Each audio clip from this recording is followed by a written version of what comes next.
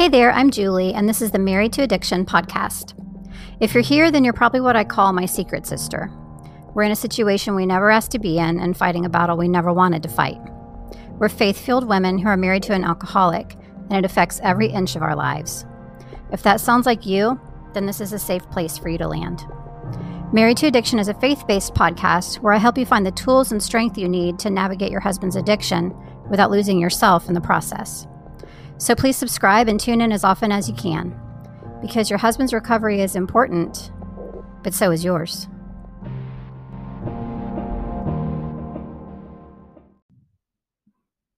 Hey, before we get started today, I wanted to make sure that you know about my Boundaries workshop that's coming up soon.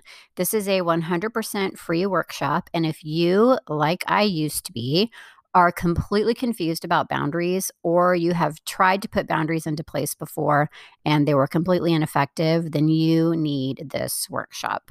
I remember when my husband was deep in addiction, I heard that I should set boundaries, but I really didn't understand it completely. Or, like I said, I would try and they wouldn't work and I would just feel resentful and confused.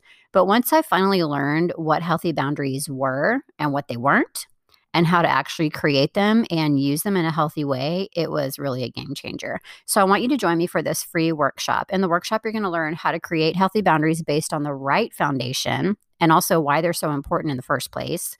You're going to learn why you may not have had success with creating or adhering to boundaries before. We'll talk about the number one misconception around boundaries for the wife of an alcoholic. And you're going to learn how to successfully put healthy boundaries into place in your own life, which will enable you to feel so much more empowered and peaceful. Like I said, it really is a game changer. So please make sure that you plan on joining me for that. All you have to do to be a part of it is just go to my website, marriedtoaddiction.com, look for the tab that says Boundaries Workshop, and you can sign up right there. I hope to see you there. Hello, and welcome to the Married to Addiction podcast. Today, I am very excited. I haven't had a guest on in a while, and so I'm super excited to talk to my guest today. She has a wealth of knowledge to share with us and a lot of experience that she's bringing to the table as well. So please welcome my guest, Amy LaRue. Amy, thank you so much for being with me today. Well, thank you for having me. Of course. Amy is the coordinator for Finding Hope, and Finding Hope is an organization for families of addicted loved ones. So obviously, we can all relate to that. And we're going to be talking today about basically the three parts of their motto. So their motto is, you are not alone, it's not your fault, and there's hope. And I feel like all three of those things are just really important, like standalone statements, really, because I know that those were three things that I really felt deeply when I was going through this. And I'm sure, Amy, same thing for you. And I know that pretty much everybody who's listening can relate to a lot of that as well. So I want to just kind of start out with you just telling us a little bit about yourself and your story and how you kind of came to doing what you're doing now. Absolutely. So just like you, Julie, my husband, I learned that he is an alcoholic, and we actually were high school sweethearts and got married in 2015. And honestly, we, never did any of that crazy party scenes, never did, any of that really in college or, we were always involved in church and church activities. And we got married and things were going well. We had two beautiful girls. And then all of a sudden there's a shift. And I noticed the shift and I didn't know what was going on. But I knew that this was not the husband I had married. And, my crazy brain and went to trying to figure out what's going on with him. And at first, I thought it was just anxiety and depression from his work. And, but things just weren't getting better. And I started Googling, like, what could be going on with my husband? And to the point where, honestly, Julie, I thought my husband had a brain tumor. And I just, all this, slurring words, just being so off, not his normal character. I had no clue what was going on with my husband. And I just felt like it was my job to figure it out and to fix it so we could have our beautiful family back together. And, things, just kept getting worse and worse. And, I would just took it all on. I became his secretary for work. I became his counselor. I became his doctor, his nurse, all these things I took on. And just walking on eggshells every time I would come home. At that time, I was a kindergarten teacher, and I had a very difficult class that year. But I would stay at school as late as I could so I wouldn't have to go home because I didn't know what I would be going home to. And things just continued to spiral out of control and just didn't know, like I said, didn't know what was going on. I asked, I begged, I pleaded, I screamed, I yelled, I Googled, I did it all. And none of those things were working. He wasn't, telling me what was going on, obviously. And then it was our daughter's third birthday, and we had a princess birthday party, and that's who she was. And 5 minutes before the party, I knew he couldn't stay. He was just not there. Mentally, he was, sluggish in his chair. And at this point, I still had no clue what was going on. And so, when we love someone in this disease, they do miss events. They miss important milestones and all of that. And that was the first thing that he really missed in our kids' lives was our daughter's third birthday. And so, I kicked him out. He couldn't be there for the party. And the next thing that night, I just felt like something was off. And, it was like 11 o'clock at night, and he's like, well, I need to go get a drink of water. And, I tell people, like, I knew at that moment I needed to get up. And I ran across our house, and that's when I finally discovered what had been going on for so long under our roof, that he had been hiding vodka and and he was trying to take a drink of vodka that night. And I stood there in disbelief and didn't know what to do, like, what am I supposed to do with this now? You don't have a brain tumor. You have been drunk this whole time. Nobody I knew had gone through this or was going through this. I felt so isolated and alone in that moment, not knowing, what's going on. Was he an alcoholic? What does that mean? What does that look like? And so, it was spring break, and I just kind of escaped. I escaped up to visit my parents that weekend, still not knowing what to do with that. He had reached out for some help at that point, and I say he got sober maybe for about a month. And then those addictive behaviors just started again and started to spiral out of control. And, again, I started trying to do everything now on Google. Okay, Google, how do I fix my alcoholic husband? What do I do? How do I fix him? Focusing all on him and all of that, and losing who I was in all of this. And fast forward, it just got worse and worse and worse. And we were, walking into church to a church meeting because we were leaders of our church Sunday school class, and he couldn't even walk in. And, he was still denying, drinking and all of this again. And I knew, like, I couldn't live like this forever, but I felt like I was stuck, that I had to, and I remember calling my mom later that night, and it's like, Mom, I can't do this anymore. What am I supposed to do? I'm reaching out to my mom now for the help and looking to her to fix my problem. And I would say, we talk about our husbands having like a rock bottom. And I would say, actually, that was probably where I had my rock bottom moment as a loved one of an alcoholic. Is I realized what all these things I had been doing wasn't working, that I needed to change. And I was trying to get my husband to change and do all this, but I needed to focus on myself. And so I started to seek counseling for myself. And, you know, I honestly went to counseling there for a little bit for her to help me fix it. But then I realized how important the counseling was for myself and for my own mental health and everything. And continuing down that journey, my husband ended up at the ER one night, and his blood alcohol level was over 3 times the legal limit. And, you know, that's the night, I know you talk about boundaries a lot, where I really feel like I started to put in some boundaries as well. And, you know, it wasn't safe for him to be at our house that night. It wasn't safe for me or for our daughters. And that was when I finally said, you know, you can't be home if you're drinking.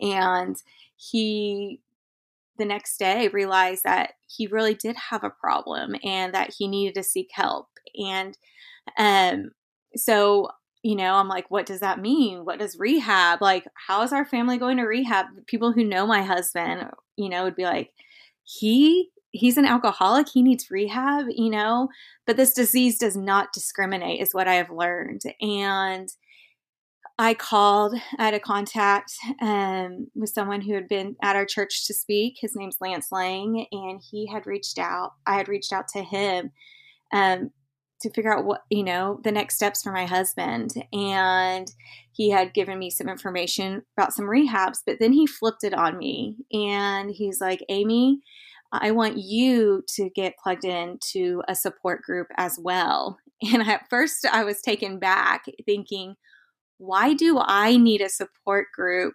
Or why do I need to sacrifice my evenings, find babysitters for our kids when I'm not the one, you know, tearing our family apart is what I felt like. You know, I didn't think I needed it.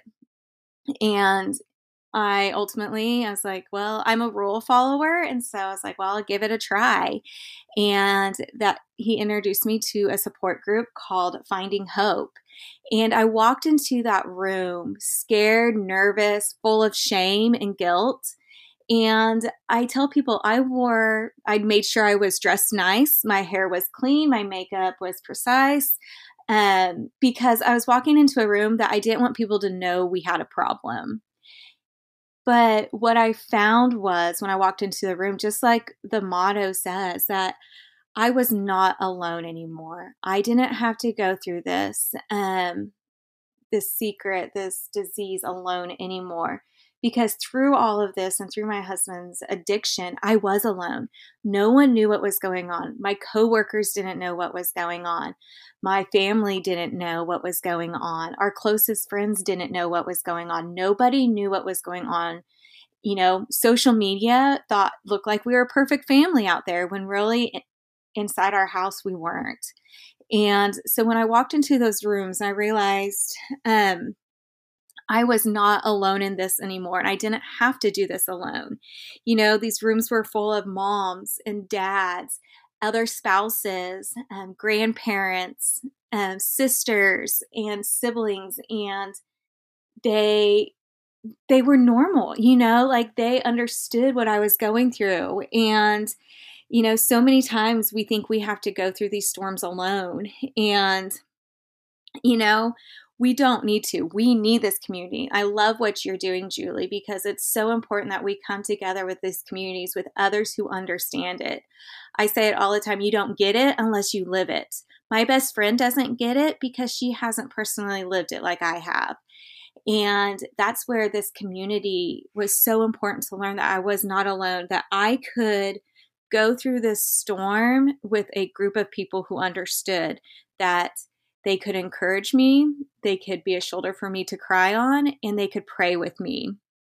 And I learned in that room that addiction does not discriminate. You know, I had this perception of what addiction looked like.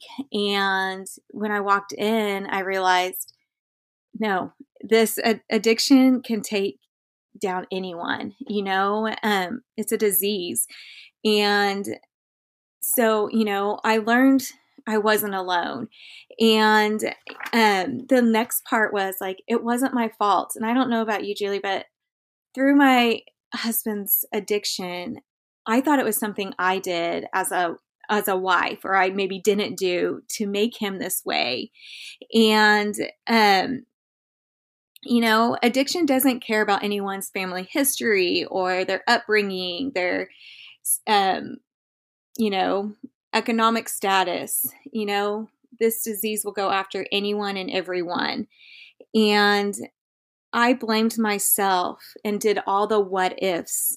We all play those games of what if I did this? What if I did that? What if, what if, what if? And I feel like when we do that, that's the enemy. He's trying to attack us because he wants to win this battle, right? We're in a battle with him.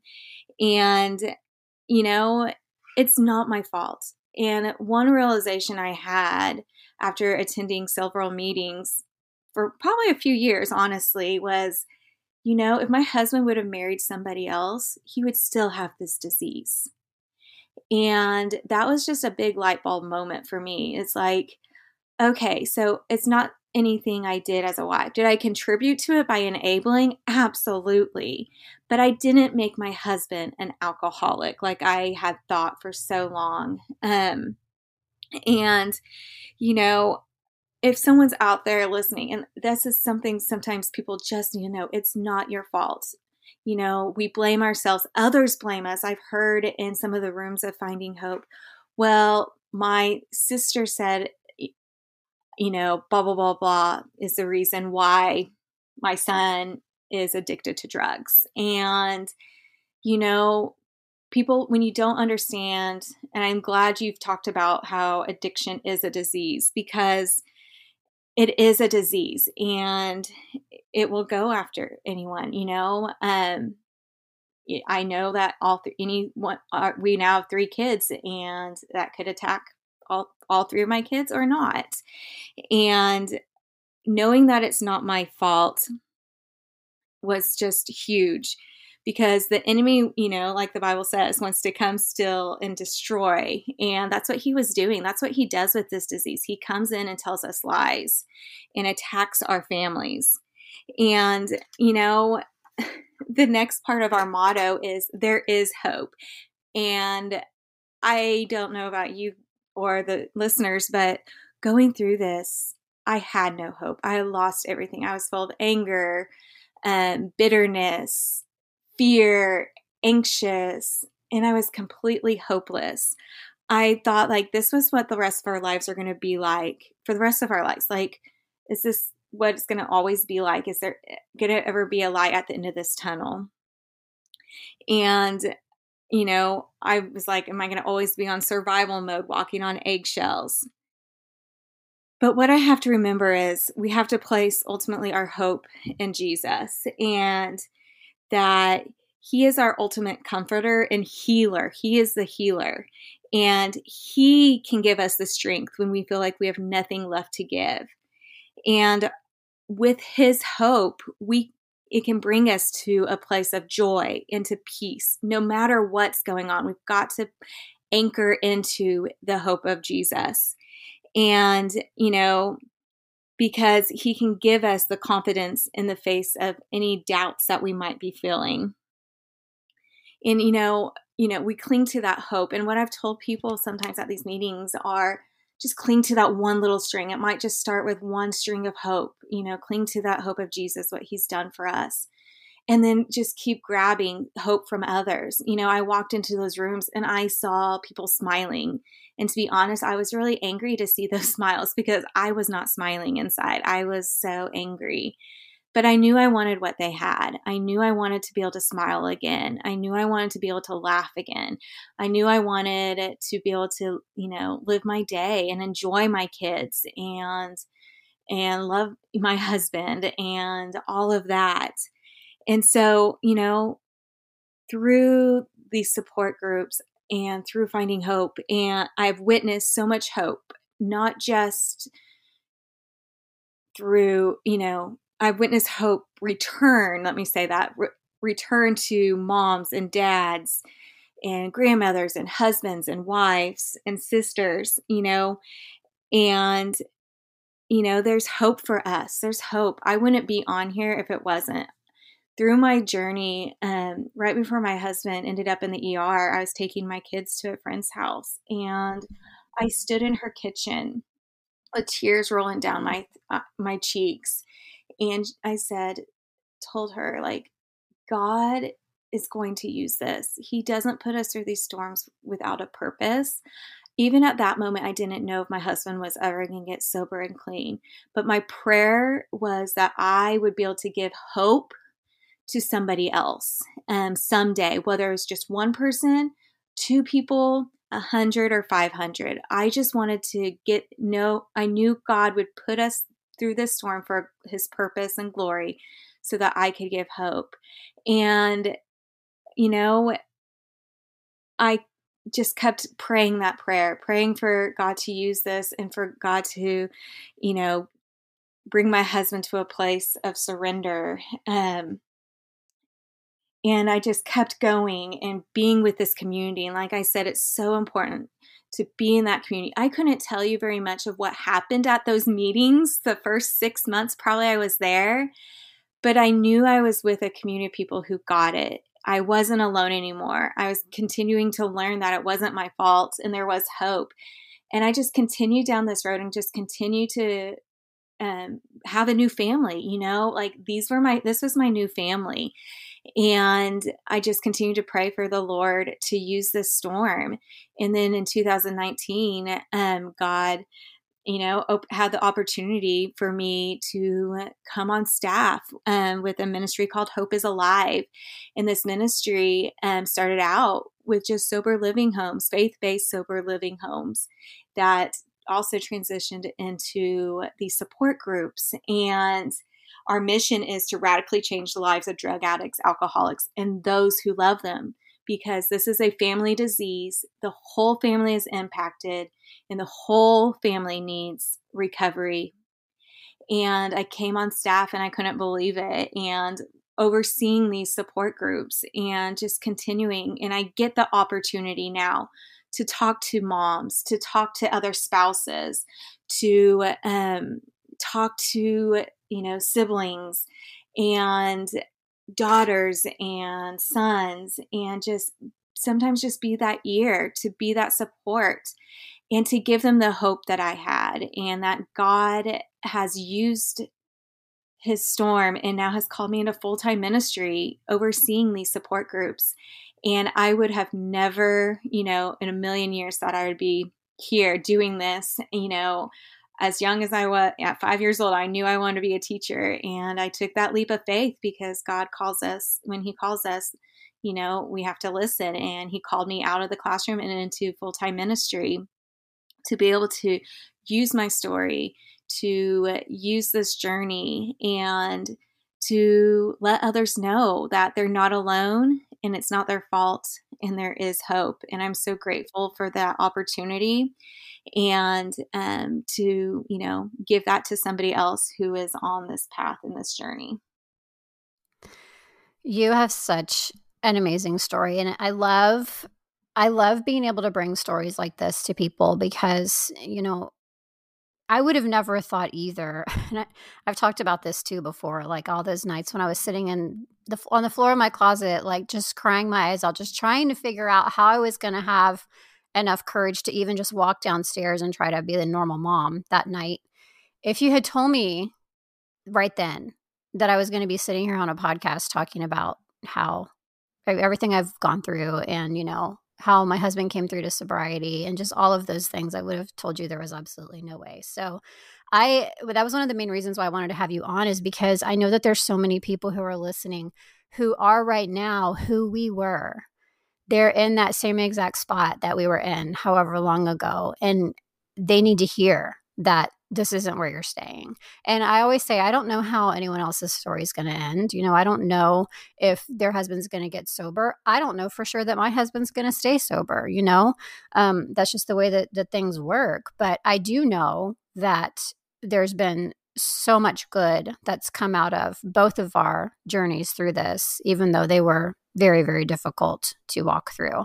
There was a few things that you said that I wanted to revisit because I know that everybody who's listening just can 1,000% relate, because these are the things that I feel like are the common threads for wives of alcoholics, and you feel like you're the only one who's going through this. And the fact of the matter is that pretty much every single wife who goes through this feels the same exact way. So talking about how you felt like an island, basically, that you were alone, that there was, no one else that you could talk to about it, and that, wasn't anybody that you knew that was going through it. And I think that was one of the hardest things for me, is just feeling like at the time in my life where I felt like I needed the most help, I had the least help. Is that kind of how it felt like for you when you were in that spot? Absolutely. It's, as a teacher and as a mom, you're always giving, giving, giving, and look, trying to be a fixer, right? And, all of a sudden it's like, what am I doing? I don't know anyone that's going through this. I know, and you are, and like you're saying, an island by yourself. You feel like that. And I didn't share this, Julie, but there's, actually, I found out there's another couple in our Sunday school class going through it. But that Oh. shame and guilt kept us both silent. Hmm. And she finally spoke up to me, and I still kept silent. And And that's a great point, because I guarantee that when anybody who's going through this, you either know someone right now who's walking that same path right now, like you just mentioned, or you know somebody who has, or you know somebody who will, because people don't talk about it. They just don't. And that's why we do what we do, right? Because I don't want people to be feeling like there's no one to talk to, or there's nowhere to go to get support or hope or any of those things. And another thing that I wanted to mention too was feeling like, when you went to a meeting for the first time, that you didn't have anything in common with anyone there, or that, it wasn't anybody who was like you, type of feeling. Like that's kind of how I felt too, like, well, these people aren't like me. These aren't like quote unquote normal people. I have a normal family. I don't know what their family looks like, and the fact of the matter is that is absolutely not true. Like you said, it doesn't discriminate. It's through all classes, through all walks of life, through all professions, through all religions, through all of humanity in every country in the world. I mean, it doesn't discriminate. It finds people anywhere and everywhere. So I think it's really important to know that, I felt like once I started going through it and started confiding in a couple of people, I think that the shame and the guilt starts coming in when you start feeling like now you're less than, because now your family, has this mark on it, has this shame on it, has this bad thing that's happening. And now I started feeling like, okay, now people are looking at me and thinking, well, they're not like me anymore because he's an alcoholic, or, their family is being touched by addiction. And so there's just so much of that happens, and it just makes you feel even more alone. absolutely, especially when, no one's there to say me too, or grab that hand. And, Right. like I said earlier, you don't get it unless you live it. And that's why it's so important to what you're doing and trying to get others plugged in and get in these communities. Yeah, it really makes all the difference. And not only do you not feel like you're alone anymore, but it lifts that confusion. Like I remember, and it's also so common for anybody who's in this position, especially if you're the wife in this relationship, you jump into that fix it mode. Well, what can I do? How can I fix it? And I remember just feeling like, well, I'm just going to keep trying to figure it out until it works. I'm just going to try everything, and eventually something will work. And just feeling like I didn't really know what to do, but throwing all the spaghetti at the wall, I say, just trying to figure out something.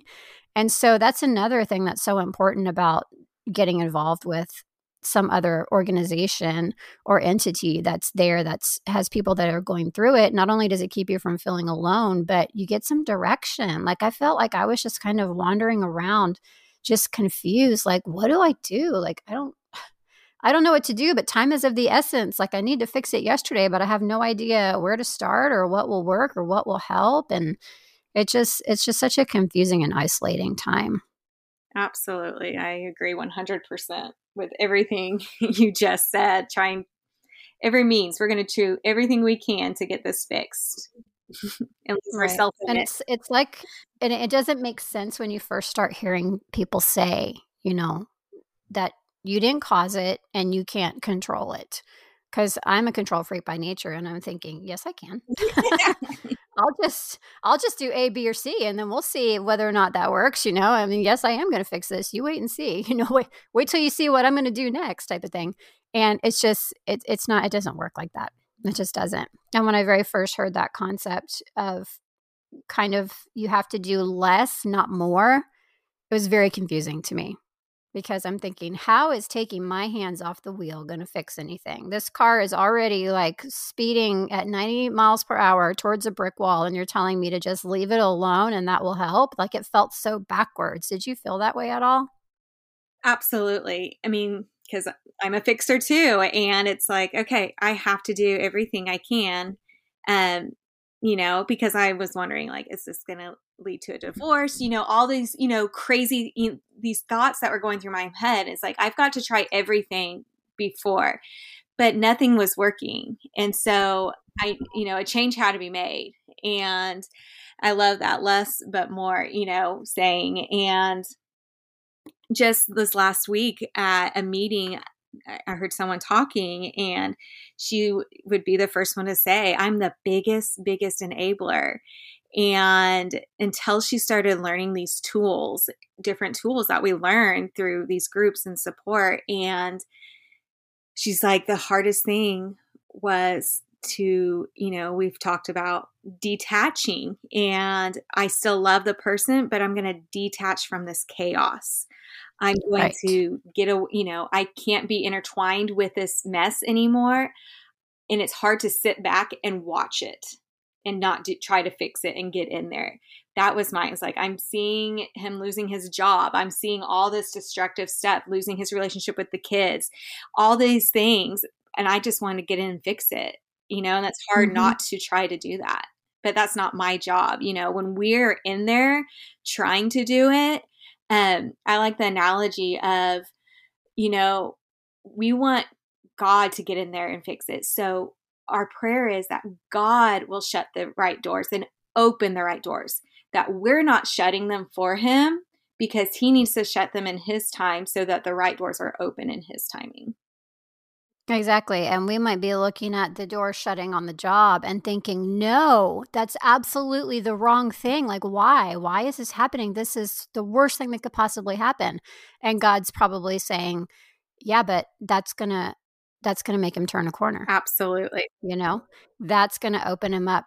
Maybe not immediately, but eventually that's going to be one of the things that opens him up to the fact that he needs recovery. So we feel like things are falling apart when in fact, God's letting some things fall apart so that he can sew it back together the way it's supposed to be. Absolutely. And that's something that's really hard to remember when you're in the moment. But I know story after story after story that play out just like that. As soon as somebody steps out of the way and stops being the loudest voice in that person's ear and lets God be the loudest voice in that person's ear, and they stop trying to run interference, in the middle of the things that God's trying to set up, like calling in for the husband who's drunk and saying he has a stomach virus so he doesn't lose his job, when God knows he needs to lose his job or he's not going to recover, and I hear so many times when that's when things change. And so even though it feels so backwards, I just really try to drive that home to the women I work with and just let them know, you got to get out of the way. You just do. And it feels wrong at the time, but it's the right thing to do. Well, and I say nothing changes if nothing changes. So Yeah, just think about that. Nothing's going to change if you keep doing what you're doing. Something's got to change to have a bigger change. absolutely. So I want to talk a little bit about what all you have going on. I'm super excited about something that's coming up next month. Can you share with everybody listening what that is? Absolutely. So we are going to be having a retreat called Journey to Joy. And this retreat is open to anyone who loves somebody addicted to drugs or alcohol, whether that person's in recovery or not. This retreat is for them. And God laid on my heart like 2 years ago, and all of a sudden this vision just came. We forget, we neglect ourselves so much through our loved ones' addiction. And I just felt like we needed a retreat. My husband went to rehab for 30 days and he got to learn more about himself and who he was and gain tools and learn how to live a sober life, and we need that just as much, if not more, that we need a week. Honestly, a weekend's probably not long enough, but this is a great opportunity for people, in the midst of the storm or on the other side of the storm, just to come together to grow and learn and worship. We're going to have some time of worship and to take care of ourselves for a weekend. And we had a retreat last year and it was a huge success. And I'm so excited about this year's retreat. And, it's coming up, like you said, March 25th through the 27th in Tulsa, Oklahoma. And we have people from all over. I just had someone sign up from another spouse from Florida signed up to attend, a lady from Massachusetts, Minnesota, Kansas, all over coming together just to take care of themselves for a weekend. But I'm even more excited. Yes. Can I say it on here? Yes. That you will be getting to come as one of our keynote speakers. And, I just think it's so important. I love what you're doing and with this community and, your beliefs and everything that we get to have you come and speak on joy as well and to be a part of this retreat. Yes, and I'm so grateful that you've included me in that because that's something, honestly, the retreat thing is something that I have thought about so many times too. And so, when you invited me to speak and just to come, I was just thrilled. So thank you so much for including me in that. I know it's going to be just a fantastic weekend, and it's not only going to be like some time away, but it's also going to be just some time to get really filled up and refreshed. And I think it's just going to be a super powerful few days. So I'm very excited. Yes, I am too. I just get more excited each day as it gets closer. I know, right? It's coming up fast. Well, gosh, if it's like the rest of this year has been so far, it'll feel like a week and it'll be time. Don't tell me that yet. But you'll have plenty of time to get everything done, of course. I do. Yes, it's going to be great. And last year I had a lady sign up. There's an open spot last minute because of COVID. Someone came down with COVID, unfortunately, so she couldn't come. And a lady had just reached out. It's like, I want to be there. Is there a spot? And she signed up Thursday, like literally Thursday evening. The retreat started on Friday, and she was my first one to sign up for the retreat this year, just because she knew how impactful it was for her. And I tell everyone, like, this is a great weekend to unplug and to focus on you. Like, we don't do that enough, and so I'm excited to get to meet new friends and just be able to build new friendships and connections through this. Yes, it's going to be so awesome. So tell everybody where they can find you. Like, where can they find just more about your services in general? Where can they go to if they're interested in the retreat to get more information on that, all that good stuff? Absolutely. So you can learn more about Finding Hope at findinghope.today, findinghope.today, and just more information about our ministry and to get plugged into, groups. But there's also a link on there that will take them to more information about the retreat and to get to sign up. Or they can also personally reach out to me, email me at Amy, AMY, at hopeisalive.net. Awesome. Well, thank you again so much for being here and talking to me today. You have such a great testimony and a great story, and it's so relatable too, because like I was saying earlier, every one of us who's gone through this or who is going through this currently, we all have some some common themes, you know? I mean, it plays out a little differently for everybody, but in a lot of ways it plays out the same. So I just think it's really important to hear someone else who's gone through exactly the things that other people are feeling right now. So thank you again for being my guest today. Well, thank you for having me. I appreciate it.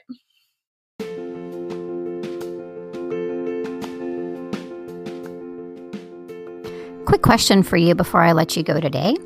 Have you been to the Married to Addiction website? If you haven't, I would love if you would go pay it a visit. It's just marriedtoaddiction.com. And over there, you can see just a lot of different information about my podcast. There is a blog on there. There's some free resources for you. And there's also a few ways that you can actually get some help if you need a little more help and direction and support as you travel this difficult path with your addicted husband. So if you haven't yet, please go visit marriedtoaddiction.com. Thanks so much.